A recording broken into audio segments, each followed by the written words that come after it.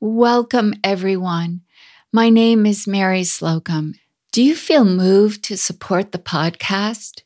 I hope you do, and I hope you will by becoming a member at patreon.com/Your Mindful Life.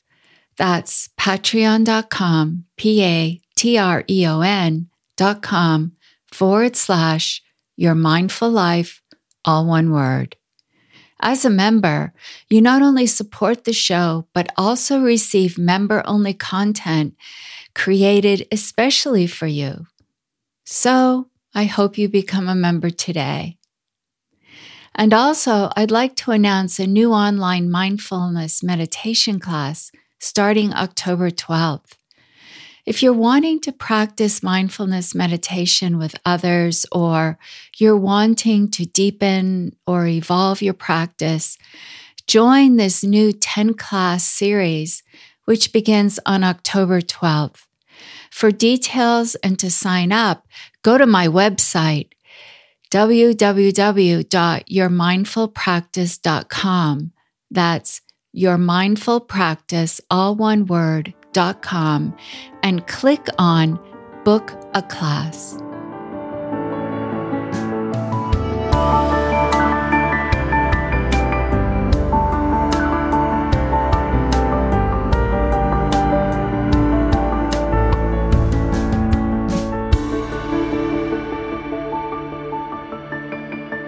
Your Mindful Life podcast.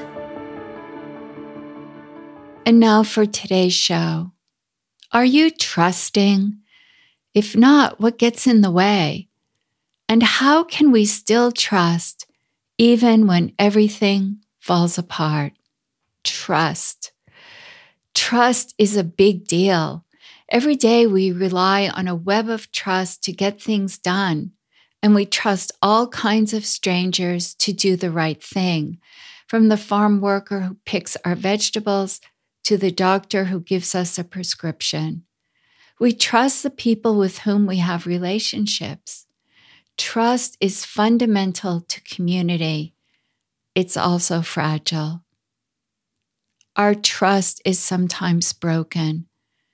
The contaminated head of lettuce that gives us norovirus. The doctor who prescribes opioids for pain that we then become addicted to. Our social media connections that tell us that vaccines are bad, so we don't get one and end up in the hospital.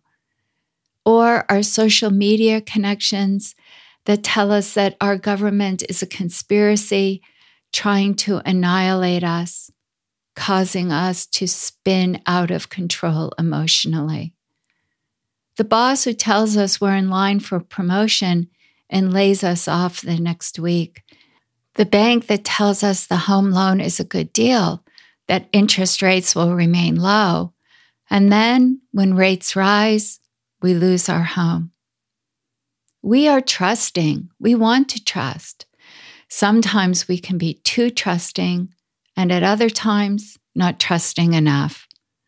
With everyday trust, or what we might call transactional trust, we rely on someone or something for a future action. With this kind of trust, we depend on the character, ability, strength, or truth of someone or something to do no harm and to follow through with their promises. Future is a key word here.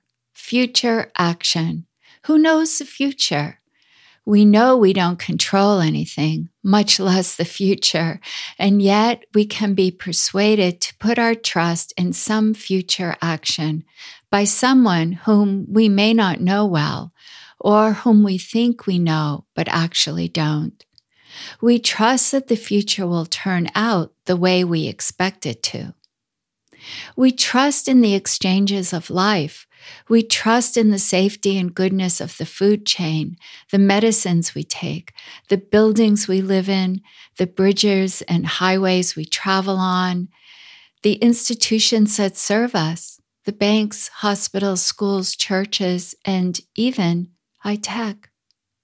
We trust the construction company that builds our home until the pipes burst or the walls fall down. We trust that our roads are safe until a bridge collapses. We trust the banker to be fair and honest about the terms of the mortgage. We trust that the vegetables and fruits we buy at the supermarket are fresh, nourishing, and disease-free. We trust that the other driver is not going to run that red light and run into us. We trust that the bus driver or the airline pilot will safely get us to our destination. We trust institutions to provide equal, honest, and fair services. The other day, I received a bill from my dentist. It had an extra charge for a dentist exam. My dentist had taken a quick look at a single tooth at the request of the hygienist and told me she would not charge for it. She said, "I'll do a general exam next time." When I called the office, the billing manager insisted that I had had a general exam. I explained that no, not this time, and I asked her, "Please check the dentist's notes." I remained calm and clear. I could tell that the billing manager realized her mistake when she said, "Well, why don't you prepay the future exam?" And I said, "No thanks, I'll pay when the service is rendered." And then she complained, "But I've already closed the books for last month." I told her that I was sorry for the inconvenience that this would cause her, and added that I could pay the bill minus the general exam amount at that very moment. And she accepted. The thread of trust was almost broken, and then it wasn't. This kind of transactional, everyday trust is community building. Trust allows us to rely on one another, even strangers and institutions, to provide the things and relationships we need for our everyday lives.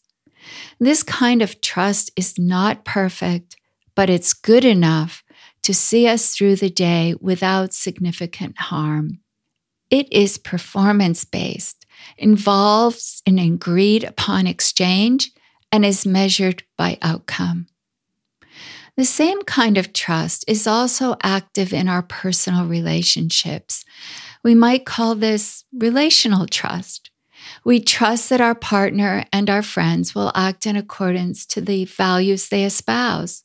We trust that if we act respectfully, they will too. We trust others with our secrets, and they trust us with theirs. We trust our friends will do as they say. We trust ourselves to act according to our values. We trust that if we make a mistake or someone else does, that we or they will make it right. We trust that people in positions of power will not abuse us, assault us, or deceive us. And so we allow them to have access to us in the surgery, in the confessional, in the office, and on the sports field. This trust is based on mutuality. I take care of you, and you take care of me, and involves acting according to common agreement. We cannot live without this kind of trust. This comes from the members in the community. It requires intention and discipline and connects us in a web of community sharing.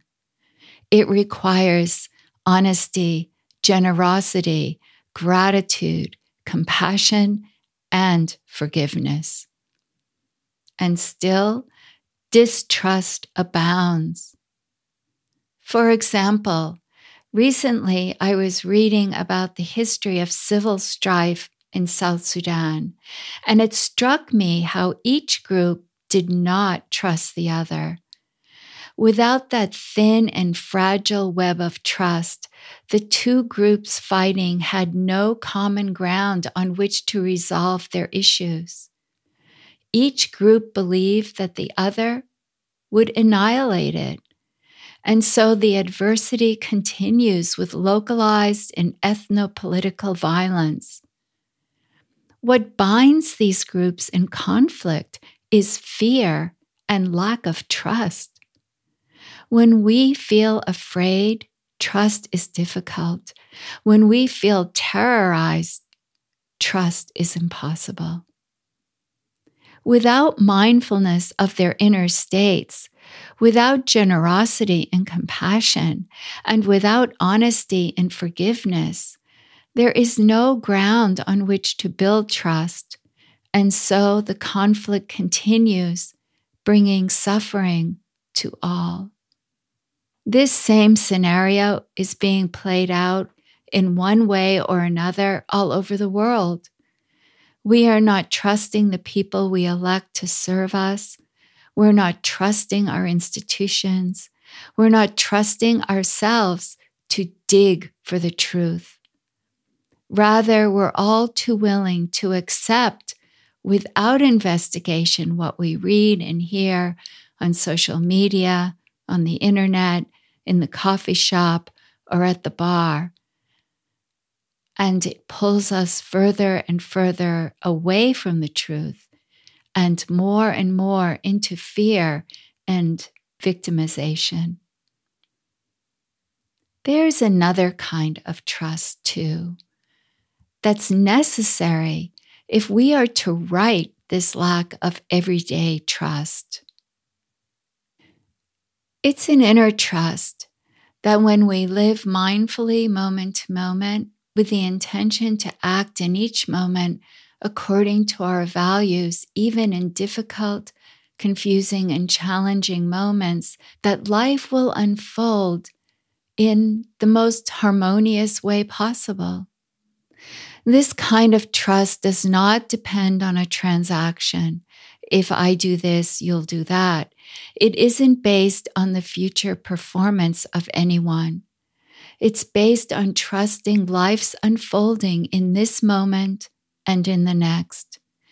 When we ask what's happening now, we are trusting that whatever is happening right now is connected to the spiritual meaning of life, that ground of being that is more than we are and yet holds us all. It tells us that external events and conditions will always be changing. Sometimes we'll get what we want and we'll be happy, and sometimes we won't get what we want, and life will be hard, unfair, and scary. And even if we get what we want one day, the next day it may be gone.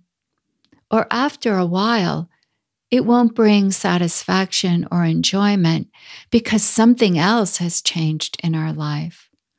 To be sure, things will fall apart at one time or another, and yet the ground of being will hold us no matter what, and we can trust that.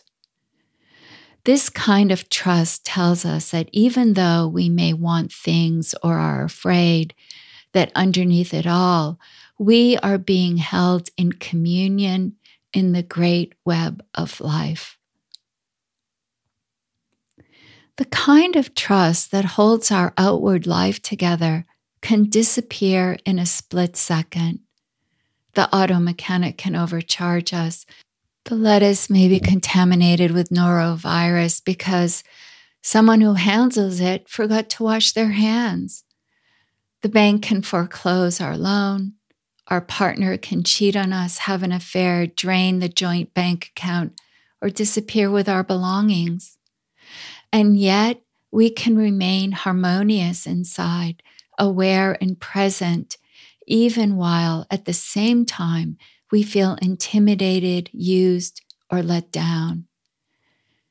It might feel that this inner steadiness is not possible, and yet it is always available. Remember the practice of feeling tone, how we tune into the feeling tone of experience, the sound of a kind word being spoken, pleasant, the feeling of stepping on broken glass, unpleasant. And we'll remember that we can be with what is pleasant or unpleasant. It's just passing through. We can observe the thoughts surrounding it, as well as the bodily sensations and the emotions accompanying it.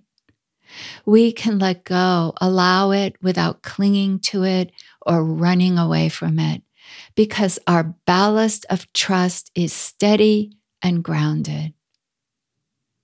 And then we can step out of the content.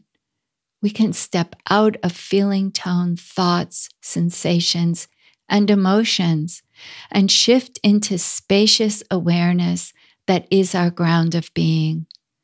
This awareness that holds us in safety without our needing to put up defenses, that loves without needing an object or person to love, and that knows without needing thoughts.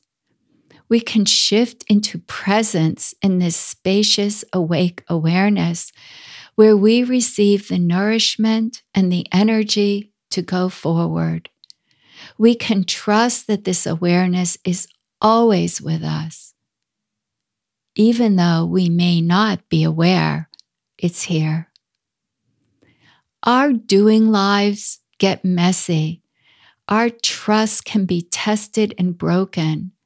And all the while, our beingness, our presence and spacious awake awareness can be here and carry us through even when we feel we have nowhere to turn, as we stand in a life strewn with broken promises, unkept secrets, deceit, and a plethora of social media and internet predators, and faceless corporations and institutions that hold sway over us.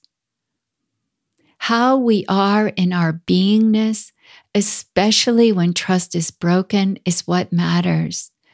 When we are mindful of the unpleasantness of the situation and remain clear about our values, and in that moment come into presence and spacious awareness, our inner trust will carry us through the storm.